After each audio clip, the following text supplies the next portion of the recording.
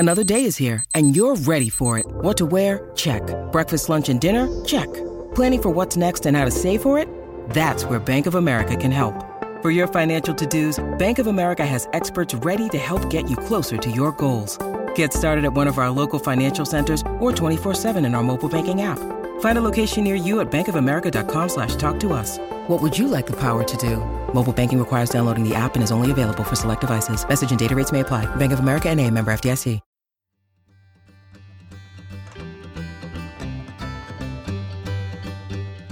Welcome to As a Woman, Fertility Hormones and Beyond. I'm your host, Dr. Natalie Crawford, and I am a board-certified OBGYN and fertility physician, and also co-founder of Fora Fertility in Austin, Texas. With the goal of educating and empowering women, each week on this podcast, I discuss health and fertility and how they relate to your true self. Become a part of the community of collaboration that amplifies others as a woman. I hope you enjoy the episode.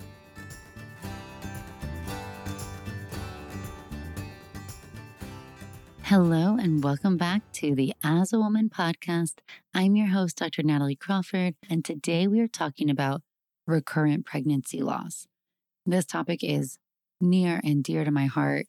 If you've been following me for a long time, you know that I had multiple miscarriages myself. So my living children, they're now 6 and 8 years old, but they were my pregnancies number 5 and number 6. So if you've been going through that stage of loss, I'm sending you a huge virtual hug because I have been there myself. In this episode, we're going to break down what it is to have recurrent pregnancy loss. We're going to talk through the evaluation, what tests should be ordered, what all could be causing it, and then different recommendations or options for treatment. So hopefully this episode will teach you that there's a lot out there and help you know more about your body or what your friends or family or loved ones may be going through. But first, let's talk about this week's fertility in the news. This week, I want to talk about Lolo Jones. So she recently went viral and Yahoo News has picked up her story, as have many other outlets, because she's been sharing her really vulnerable story. And I am just so proud, Lolo, and so inspired by what you're sharing. So she is an Olympian. She's competed in the summer and the winter games, all around rock star. And she posted saying that it was 15 days before she turned 40 and nothing has scared her more than feeling like I'm running out of time to have a family. And I'm just going to read part of her post here. I originally wanted to freeze my eggs when I was in my early 30s. I just kept thinking I will meet my husband and things will all work out. Well, here I am 10 years later and it hasn't. All right, so this is what she's thinking about. She's almost 40 and she kept waiting. She kept thinking that she would go the traditional road that so many of us have been taught is the path of put your fertility a little bit on the back burner, and when you meet somebody, it'll all work out. And thankfully, she's realizing that it's time for her to be more proactive. So she put this really vulnerable and raw series of videos together. It's in a reel on her Instagram page at Lolo Jones. And what she's talking about is exactly what the process is. You're full of self-doubt. You're going in. You've been waiting for this to happen and it hasn't. Now you wonder, are you too late? Should you have done this 10 years earlier? But you can't rewind the clock. She got blood work checked and an ultrasound. She had a really good ovarian reserve for her age. So her AMH was 3.2. So to be essentially 40 to have an AMH of 3.2, that's wonderful. So remember that AMH is a marker of your ovarian reserve. So AMH comes from the cells that surround all of the follicles. And you might have heard this before. It's my favorite analogy. Imagine when you're born, all your eggs are kept inside a vault inside your ovary. Every month from the moment you're born, a group of eggs comes out of the vault. The eggs are either going to ovulate or die. When they start ovulating, that's when the brain turns on, and that is puberty. But one usually ovulates, the rest of them die. And when the vault is empty, you're in menopause. So AMH is made from all the eggs outside the vault. And the interesting thing is when the vault is more full, more eggs come out every month. So a higher AMH reflects more eggs available outside the vault. And that is very important if you want to freeze your eggs, because the eggs that are outside the vault are the eggs that are available to you if you are going to try to stimulate them in the IVF process. So AMH is directly correlated with how many eggs you can get if you're trying to freeze your eggs or do IVF. So Hers at 3.2 is above average for her age, and that's wonderful. That must have felt like really the first glimmer of really good news for this process. So what you do when you freeze your eggs is you have to go through 2 weeks of hormone shots. So you're taking shots, namely the hormones that the brain normally makes, FSH and LH, to try to get all of those eggs to grow. Remember that they were going to die anyway, so you're not hurting your future fertility. You're just trying to encourage them all to grow even more. And you're monitoring them. You have to go to the clinic a lot every 2 or 3 days for ultrasound as you're watching them grow. Then you undergo the egg retrieval process. She has a hilarious video of herself under anesthesia. I laughed out loud. I'm so glad she's sharing the real moments behind this. And then you find out how many eggs you have frozen. And some people have to go through the process more than once, especially if you're older, to get enough eggs to make the math work out. Because the live birth rate per egg that you get is typically around 5%. So you need more than one if you're trying to have a child. So hopefully with her nice AMH, she got a really good result. And I'm thinking about her and sending her love. But I just want to say, sharing stories like this are so powerful. And I'm so glad she did it. I'm even more glad that Yahoo and other people have picked the story up, because that's how we break down these barriers when it comes to fertility. That's how we encourage people to get their fertility tested at a younger age, or encourage them to freeze their eggs at a younger age. Because what we know is that the success of egg freezing is related to how many eggs you have and your age at the time you do it. Your chromosomes inside your eggs have been sitting there from the moment you were born, and they break down with time. So the older you are, more of your eggs are going to be genetically abnormal. And that's a really sobering fact as you approach 40. Lolo, I'm just so proud of you for sharing this. I'm so glad you did this for yourself instead of just waiting for the traditional path to come to you. To take charge of your own fertility is a very empowering thing. And I know you are going to inspire so many other people. So thank you. And I love seeing fertility in the news. All right, well, let's dive on to talk about recurrent pregnancy loss. Ooh, okay, not my most favorite topic, but let's talk about it. So recurrent pregnancy loss is having miscarriages more than once. There was an old definition where you had to have 3 pregnancy losses before anybody would do an evaluation or a workup as to why you were having them. I always thought that was ridiculous as somebody who experienced this myself, but regardless, that's how the world was. Thankfully, things are different now, and the current recommendation is if you have lost 2 pregnancies, that now you should get an evaluation for recurrent pregnancy loss. And I think that is really important. All right, so even though miscarriage itself is relatively common, about 15 to 25% of recognized pregnancies will end in a miscarriage. So that's about 1 out of 4. What we do know is having recurrent pregnancy loss is not that common. So 2 or more failed clinical pregnancies, the incidence is less than 5%. Now, when we're officially diagnosing recurrent pregnancy loss, the medical term of a clinically recognized pregnancy is going to be a pregnancy seen on ultrasound. Doesn't mean it has to have a heartbeat, but it's one that's seen and known to be in the uterus. I will say that in clinical practice, many of us will use chemical pregnancies or getting a positive pregnancy test, but losing the pregnancy before you get to the doctor as a loss as well. But just understand that the official studies are always going to use a pregnancy that's been proven to be in the uterus, because otherwise, was it an ectopic? Was it something completely different? And an ectopic pregnancy is a tubal pregnancy. What are the causes of recurrent pregnancy loss? The number one most common reason why pregnancies miscarry is going to be aneuploidy. Aneuploidy is an abnormal chromosome number. So as we talked about those eggs being inside the vault from the moment you're born, those chromosomes are just held in the perfect position in your egg the entire time until you ovulate. And they're held in the right spot by proteins. And proteins break down over time. We all know this because we get wrinkles, our back aches. As we get older, our body's not exactly quite the same as it was when we were younger. And that is true inside of our eggs also. So random aneuploidy is just a random chromosome abnormality. These are more common as we get older, and they're from maternal chromosome abnormality inside the eggs. And when you examine miscarriage tissue, like from people who have tissue and you're able to examine it, about 60% of early losses are just associated with random sporadic chromosome abnormality. So these are often age-related, so increase in odds as we get older. So just for example, the risk of having a miscarriage between 6 to 12 weeks, so a clinical miscarriage in the first trimester, if you're under 35, it's going to be around 10 to 12%. So not that high. But as you get older, the chance increases significantly. And when you're older than 40, the rate's almost 50%. So those are huge numbers. And so 35 tends to be the time period where that risk starts to increase significantly because we have just about as many abnormal eggs as we have normal eggs. So one of the top causes, random chromosome abnormality. Now, can you do anything about this? I mean, you can't go back and rewind the clock, so we can't do that.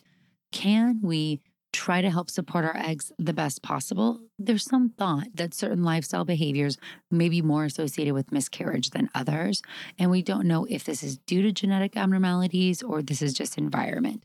But a few things that fall into this category are certainly going to be, you definitely want to, eat a good diet, healthy diet full of fruits and vegetables. You want to avoid having too much caffeine. So you want to have, less than 200 milligrams a day. So about 1 cup of coffee a day. You want to avoid smoking cigarettes and marijuana, and you want your spouse to avoid those or your partner as well, because even having your partner contribute has been associated with an increase in pregnancy loss.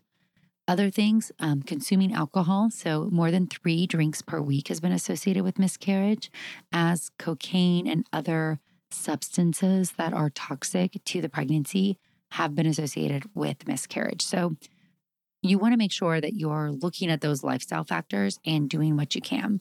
There's some concern that some environmental toxins or inflammation may also have an increased prevalence with miscarriage. These things are much harder to study, but it is worth saying that looking at your world around you and trying to limit your toxin exposure is going to be really important because some of these toxins have been associated with poor egg quality.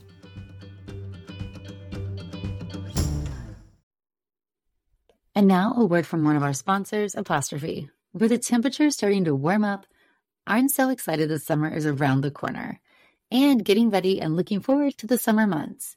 But I know that when I'm outside, enjoying nature, I need to pick up supplies to prepare myself for summer adventures. And if you want to get your skin glowing in time for summer, it's time for you to get started with Apostrophe, who is sponsoring this episode. Apostrophe's goal is to help you feel confident in your own skin. So whether you're dealing with breakouts, signs of aging, or acne scarring, Apostrophe will help you love the skin you're in. I personally love that you get access to an expert dermatology team, a tailored treatment plan. It's simple to sign up for your first visit, and there is no in-person appointment or trip to the pharmacy needed. We have a special deal for our audience. Get your first visit for only $5 at apostrophe.com/AAW when you use our code AAW. That's a savings of $15. This code is only available to our listeners. To get started, just go to apostrophe.com/AAW and click Get Started. Then use the code AAW at sign up and you'll get your first visit for only $5. Thank you, Apostrophe, for sponsoring this episode. And now a word from one of our sponsors, Ritual. Did you know that women were excluded from clinical research policy by federal law until 1993? But women belong in scientific research. They're essential and Ritual knows this. I choose Ritual multivitamin every day because it is easy to take and I know that I am getting high quality and traceable ingredients in a clean and bioavailable forms. In fact, Ritual conducted a university-led human clinical trial for their Essential for Women 18 Plus multivitamin to assess its efficacy, and the results showed increase in vitamin D levels by 43% and omega-3 DHA levels by 41% in just 12 weeks. No my shady business. Ritual's Essential for Women 18 Plus is a multivitamin that you can actually trust. Get 25% off your first month at ritual.com/AAW. Start Ritual or add Essential for Women 18 Plus to your subscription today. That's ritual.com/AAW for 25% off. Thank you, Ritual. And now a word from one of our sponsors, Quince. The weather's getting warmer, so it's time to say goodbye to jackets and sweaters and hello to shorts and tees. I wanted to update my wardrobe for the long haul without spending a fortune, and luckily I found Quince. Now I've got a lineup of timeless pieces that keep me looking effortlessly chic year after year. The best part is that Quince items are priced 50 to 80% less than similar brands, but Quince partners directly with top factories, cutting out the cost of the middleman, passing the saving to us, and only working with factories that use safe, ethical, and responsible manufacturing practices. I personally cannot wait to wear my cute tan linen set this summer. So it's your turn to get warm weather ready with Quince. Go to quince.com/AAW for free shipping on your order and 365-day returns. That's QUINCE.com/AAW to get free shipping and 365-day returns. Quince.com/AAW. Thank you, Quince. Now, on another stand of genetics, okay, so that's random abnormalities, most common. The other side of genetics is there's something called a balanced translocation, and both partners should undergo a karyotype to look for a balanced translocation. You will find these in about 2 to 5% of people who have recurrent miscarriage. The easiest way to describe this is, as we talked about those chromosomes being held in the perfect spot, somebody who has a balanced translocation, they have all the right chromosomes, they have the right number of chromosomes, but 2 of them have switched spots. Inside your personal body, it doesn't matter because where your chromosomes are don't matter. They just need to have genes and that encode proteins to do the various functions that your body needs. However, when those eggs go to split, which is what happens when you ovulate, that's how you go from a chromosome content of 46XX to 23X, half of your genetics in the egg. That is when, if your chromosomes are in the wrong spot, they're going to split abnormally a very high percentage of the time. So this can happen both from sperm or from eggs. So if you find a balanced translocation, there's no lifestyle or other thing you can do to make it go away. But what you can do is you can do IVF to test and try to find the balanced or the normal embryos. And that is then going to decrease your miscarriage rate substantially because you're not going through the loss that you would go through otherwise by having the translocation. All right, so number 1, there's genetic causes of loss. Number 2, there are clotting disorders of loss. One of the most common one is something called antiphospholipid antibody syndrome. The reported range of antiphospholipid antibody syndrome, or you'll see it APS, is about 5 to 20% of patients with recurrent pregnancy loss. Now, this is an interesting diagnosis. The way that I like to think about this is that your body is totally fine when you're not pregnant. However, when you become pregnant, this is an autoimmune reaction that causes your blood to clot more, and these clots can block the blood vessel connection from mom to baby in the placenta. So what you do here is you test 3 very specific blood tests. They're very strangely named: lupus anticoagulant, anticardiolipin antibody, and beta-2 glycoprotein. And you're looking to see if these are positive. And what you're really looking for to get the diagnosis is to have it be positive on 2 separate occasions with 12 weeks apart. And then you also want to have a clinical criteria, which probably, if you fall in this category, you're going to meet. It's either history of a blood clot in the past or having an unexplained loss after 10 weeks, having a premature birth before 34 weeks because of preeclampsia or growth restriction, or having 3 or more losses before 10 weeks. So these are the official things that should warrant you testing. Although everybody now is doing the blood testing if you've had 2 losses. That would be pretty standard because there's something we can do about it. So if you test positive for antiphospholipid antibody syndrome, you will be put on Lovenox and on baby aspirin for the duration of your pregnancy. And we start these on the day of embryo transfer if you're undergoing IVF. And if you're not, you will be on baby aspirin. And then when you get a positive pregnancy test, you would start the injectable blood thinner. So that can help reduce the risk of both preeclampsia, but also of that pregnancy loss. Now, there's some other clotting disorders that are sometimes warranted. These are called inherited thrombophilias. Now, I know that's a big word, but essentially these are family-based clotting disorders. They get passed down in your family. So truly, most people don't test these if you've just had pregnancy loss, unless you have a personal history of a blood clot. So you had a blood clot in your legs or in your lungs at some other time, or a first-degree relative who did. So your mom, your dad, your sister. So make sure you share that history. If you say, well, I have had 2 miscarriages, but my mom, developed a pulmonary embolism that one time, that would be more evidence to want to test these. The most common would be factor V Leiden, but there's a few others called prothrombin gene mutations, protein C, protein S, and antithrombin deficiencies. So there's an entire little blood panel.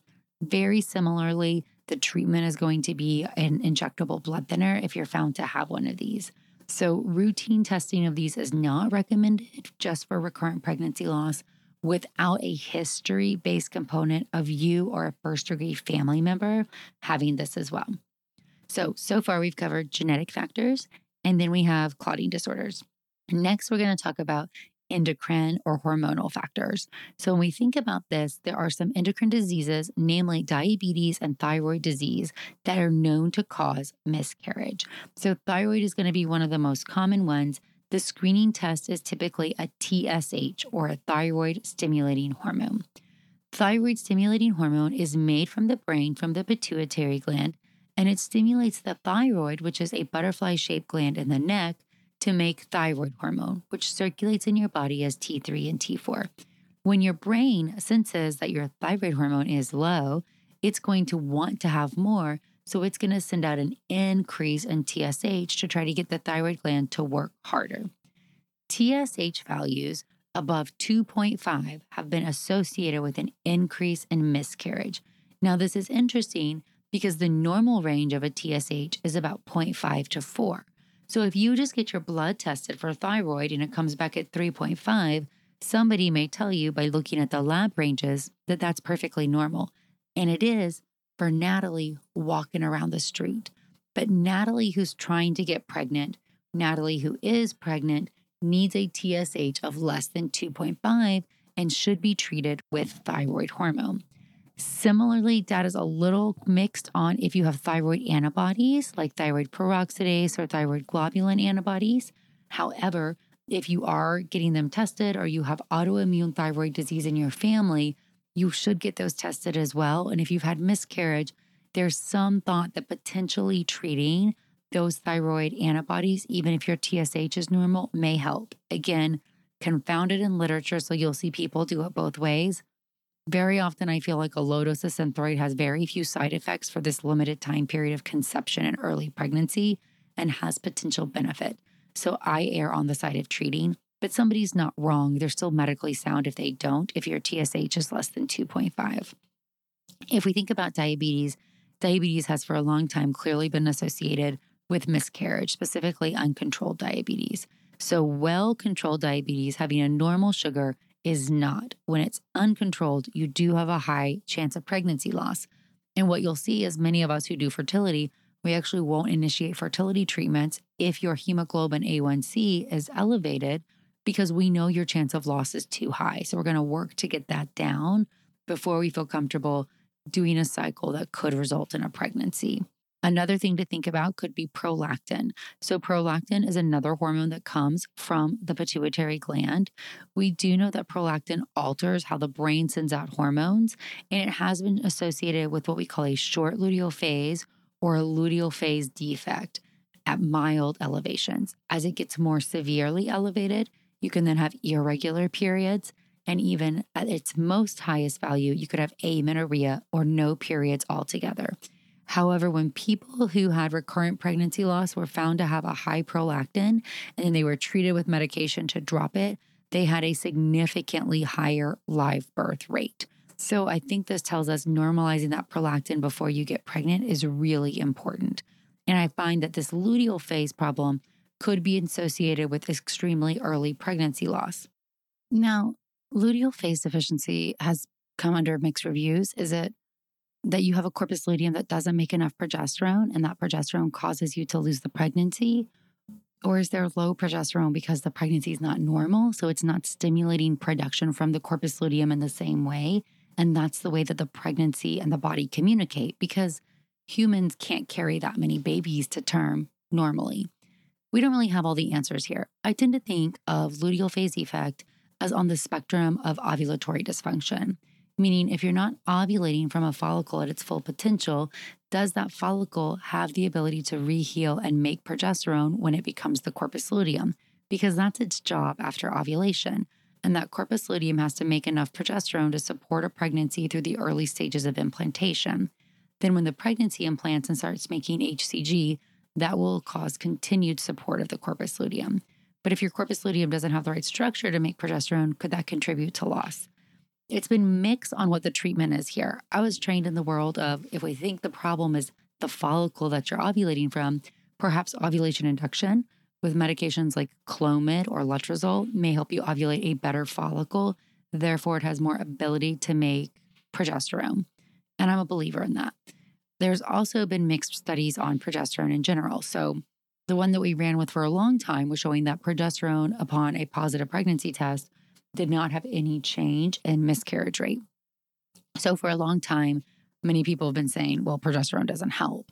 However, there was a study that came out more recently, it was in 2017, that showed that when somebody who's had 2 or more early pregnancy losses before 10 weeks, if you start progesterone 3 days after ovulation, then there was a significant improvement in live birth rate. And so I think that if your workup is normal and you're left with nothing, or you're left with maybe just a short luteal phase or possibly short cycles together, luteal progesterone, so not progesterone on positive pregnancy tests, but luteal progesterone is a good option or something you could try.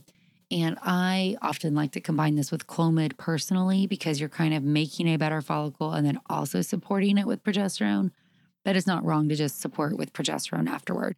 But if somebody says, oh, well, progesterone doesn't work, here's a point. Well, I know it doesn't work after a positive pregnancy test, but what about that study that showed that it does help after ovulation? Could we try it? And if your doctor says no, you might want to seek another opinion. But that's a nice way to frame it, because progesterone is cheap, it's easy, and it really doesn't have any side effects. So to me, that's a low risk intervention.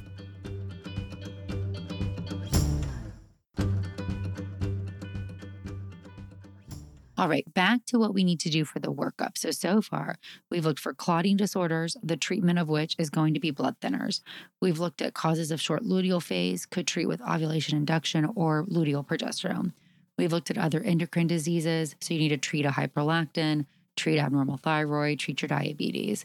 We've looked at genetic abnormalities. If you have a balanced translocation, then that's criteria for IVF with genetic evaluation of the embryos. And then there is an anatomic evaluation. So I often see this one left out, and that's very curious to me. We know that if you have a congenital abnormality of your uterus, so a uterine birth defect, did you know you could have birth defects of your uterus? A uterine birth defect can cause miscarriage. So the most common one is called a uterine septum. A uterine septum is failure of reabsorption of the midline piece of the uterus. So listen to this. The uterus is formed in 2 little buds. These little buds elongate and they then fuse together and they become the top 1/3 of the vagina, the cervix, the uterus, and the fallopian tubes. And so after they join together, this midline portion has to totally reabsorb. And if it doesn't reabsorb, then you're left with an avascular piece of tissue, and that's called a uterine septum. So uterine septums have a very high rate of miscarriage. You can correct this by doing hysteroscopic septum resection. So that's a day surgery where you put a camera in from the vagina through the cervix into the uterus, and you take out that uterine septum. You do have to let the uterus heal afterward, and each doctor has their own specific protocol, but for me, it's about a month of hormones to recover. And I like to put a little balloon in the uterus for about a week to make sure there's no scar tissue that forms. But that is something that we can do something about. There's controversy on some of the other things of the uterus. So what about intrauterine scar tissue, fibroids that are in the middle of the uterus, or uterine polyps? Most of us will believe that those should all come out if they're inside the uterus. Fibroids that are not inside the uterus, but in the muscle, that's called an intramural fibroid, a fibroid in the muscle. Those are less likely to be associated with miscarriage. However, depending on where it is and the size and your history, it's potentially an option for surgical removal, but that is a much bigger surgery than just a hysteroscopy, and the recovery is much more difficult. You have to wait at least 6 months to try to get pregnant because we need that uterus to heal. And we risk things. We risk developing scar in the uterus or having heavy bleeding. So taking out really big fibroids is something that we want to make sure we feel like is going to be worthwhile. But in order to evaluate the uterus, you're going to need some type of imaging. The best for the uterus is typically a saline sonogram or an SIS. This is where you put a speculum in the vagina and a small catheter to the cervix, inject a little bit of saline or water into the uterus while you watch with vaginal ultrasound. And this separates those walls of the uterus so you're able to see polyps or scar tissue or uterine septum really well. Another option if saline sonogram is not available is to do an HSG or a hysterosalpingogram. It is similar. It's called the dye test, where you put dye in the uterus and you watch with x-ray, and that dye is supposed to outline the uterine cavity. So it's either perfectly normal or there's some filling defect, some area where the dye doesn't go, and then that would warrant further evaluation. There are no true uterine infections that have been associated with recurrent miscarriage, and there have been studies looking at it. That said, some people will empirically treat you for something called chronic endometritis. Not endometriosis, this is a very different thing, but endometritis is essentially like an inflammation inside the uterus. And so the treatment tends to be an antibiotic like doxycycline for a couple weeks. You can, pre-treat and post-treat or test with endometrial biopsies, but that tends to be painful, and many of us just empirically give a couple weeks of antibiotics. But nobody's wrong if they want to do biopsies before or after. All right, so this is the classic evaluation of recurrent pregnancy loss. So if you come in with 2 or more losses, it's pretty standard to get tested for clotting disorders, endocrine diseases, to be talked to about your, cycle history and your luteal phase, to have an anatomical evaluation, and to have karyotypes drawn of you and your partner to look for translocations. That's the standard. What is there that you can do with this information? And then what extra testing exists that's controversial? So if these things come back point isolated, you have a uterine septum, well, then that gives us, we could go correct that and make us feel more confident that when we attempt pregnancy again, that's not going to happen. Let's pretend we live in the world where everything comes back normal. What are you going to do? Your lesser aggressive treatment is going to be trying just luteal progesterone or cycle optimization to see if potentially that could help, or doing IVF with genetic testing to see if you can identify normal embryos, because we're left with the default, if everything's normal, that potentially what's going on is you have an increase in aneuploidy or an increase in abnormal chromosome count for your age. So more than you should have abnormal for your age. And if we can go and identify the normal ones, maybe we can overcome this. I'll say, my choice will just depend on patient preference, age, or family planning goals. So if you're young or you don't want as many kids or your cycles do appear to have some luteal issues, that's a super reasonable first try. If your cycles are really perfect, if you're older, you're getting started in your family a little later, or your ovarian reserve is lower, sometimes we want to be a little more aggressive and push to IVF because we want you to have this opportunity to have a family. Couple of things that are over on this side. ERA testing, endometrial receptivity analysis testing. This is biopsy sampling of the uterus to mimic what happens in an embryo transfer cycle to see if, in theory, you need more or less progesterone.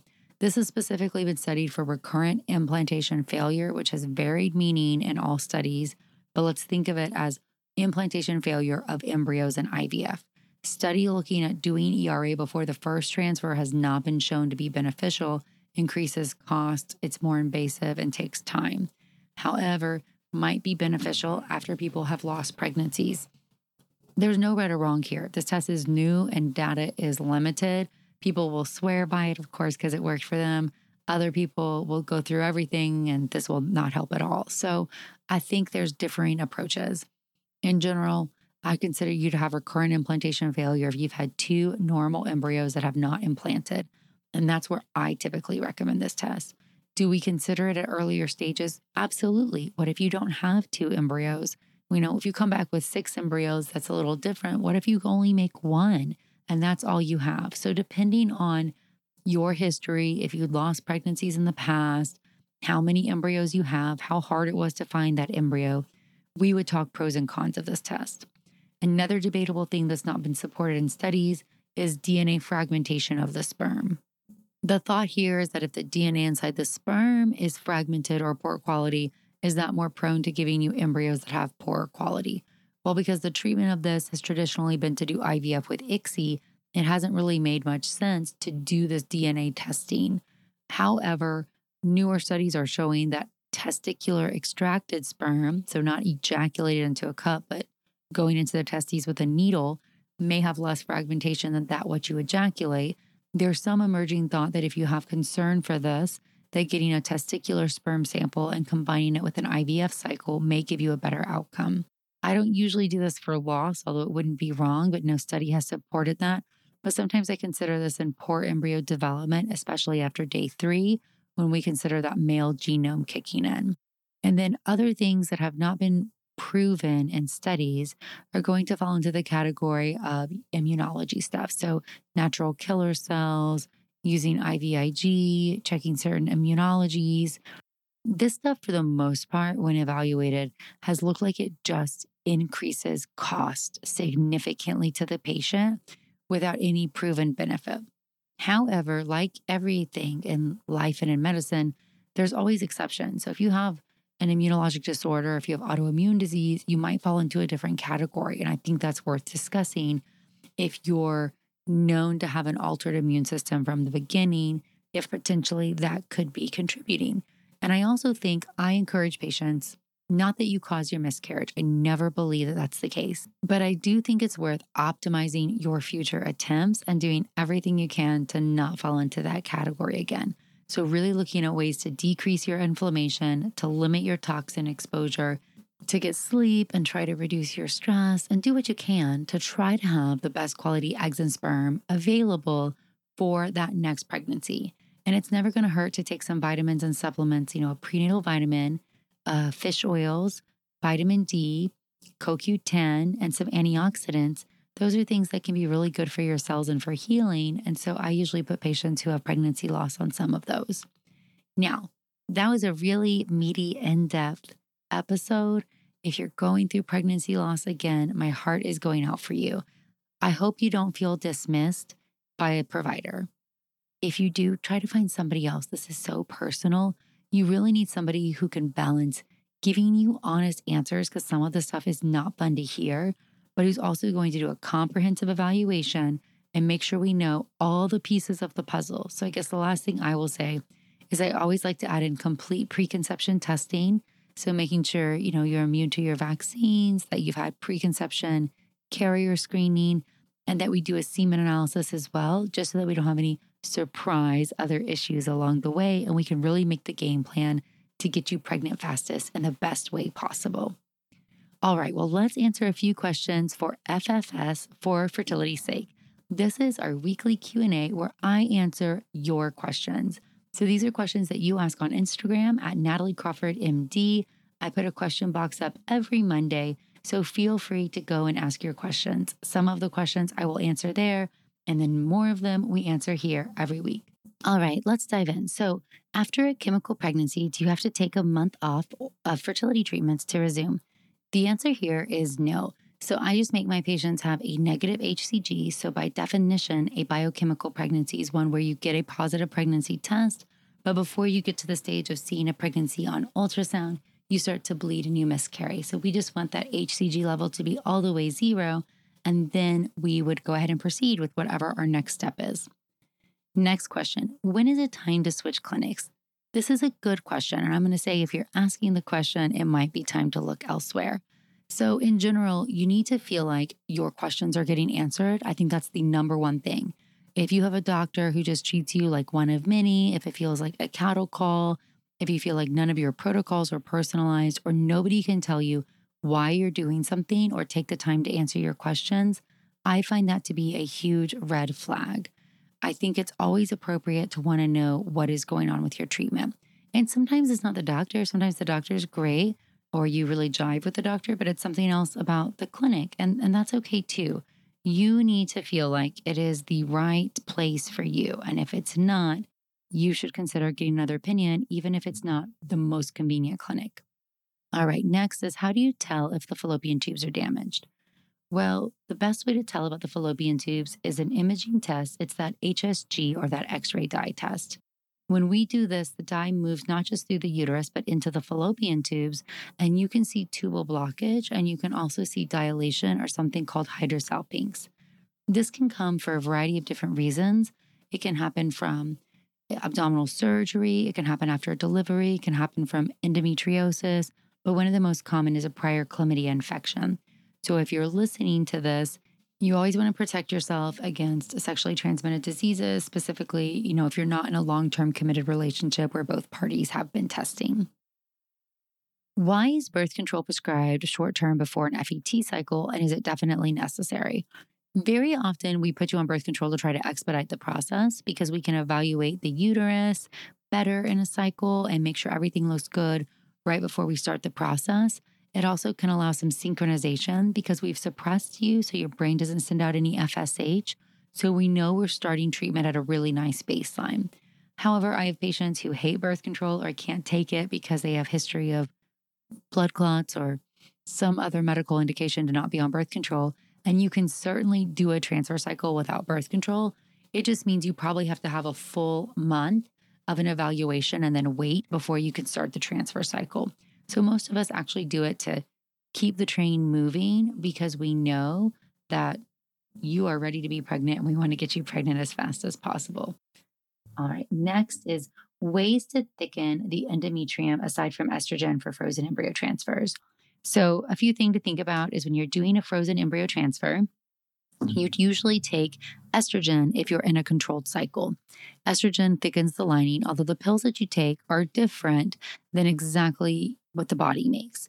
I think, number one, if you don't have a lovely thick lining, I love to add on vaginal estrogen because vaginal estrogen just works differently. It is more local, and many people, it just absorbs beautifully. The vagina is so absorptive. Other ways are to try a different protocol type. So very often a natural or a modified natural where you stimulate the ovaries to make natural estrogen. That's my favorite. If you have history of a thin lining, I'm not messing around most of the time with injectable estrogen or this vaginal estrogen. If your lining has a history of being thin, I usually want to go right to the source. So I want to make your ovaries work for it and make their estrogen because that's what the uterus loves the most. So that's considered a modified or a natural cycle.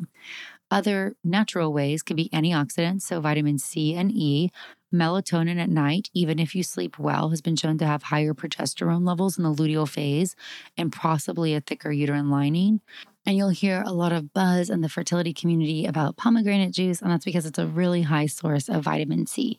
And vitamin C and E are some really good antioxidants. All right, and last question, how do hot tubs impact sperm?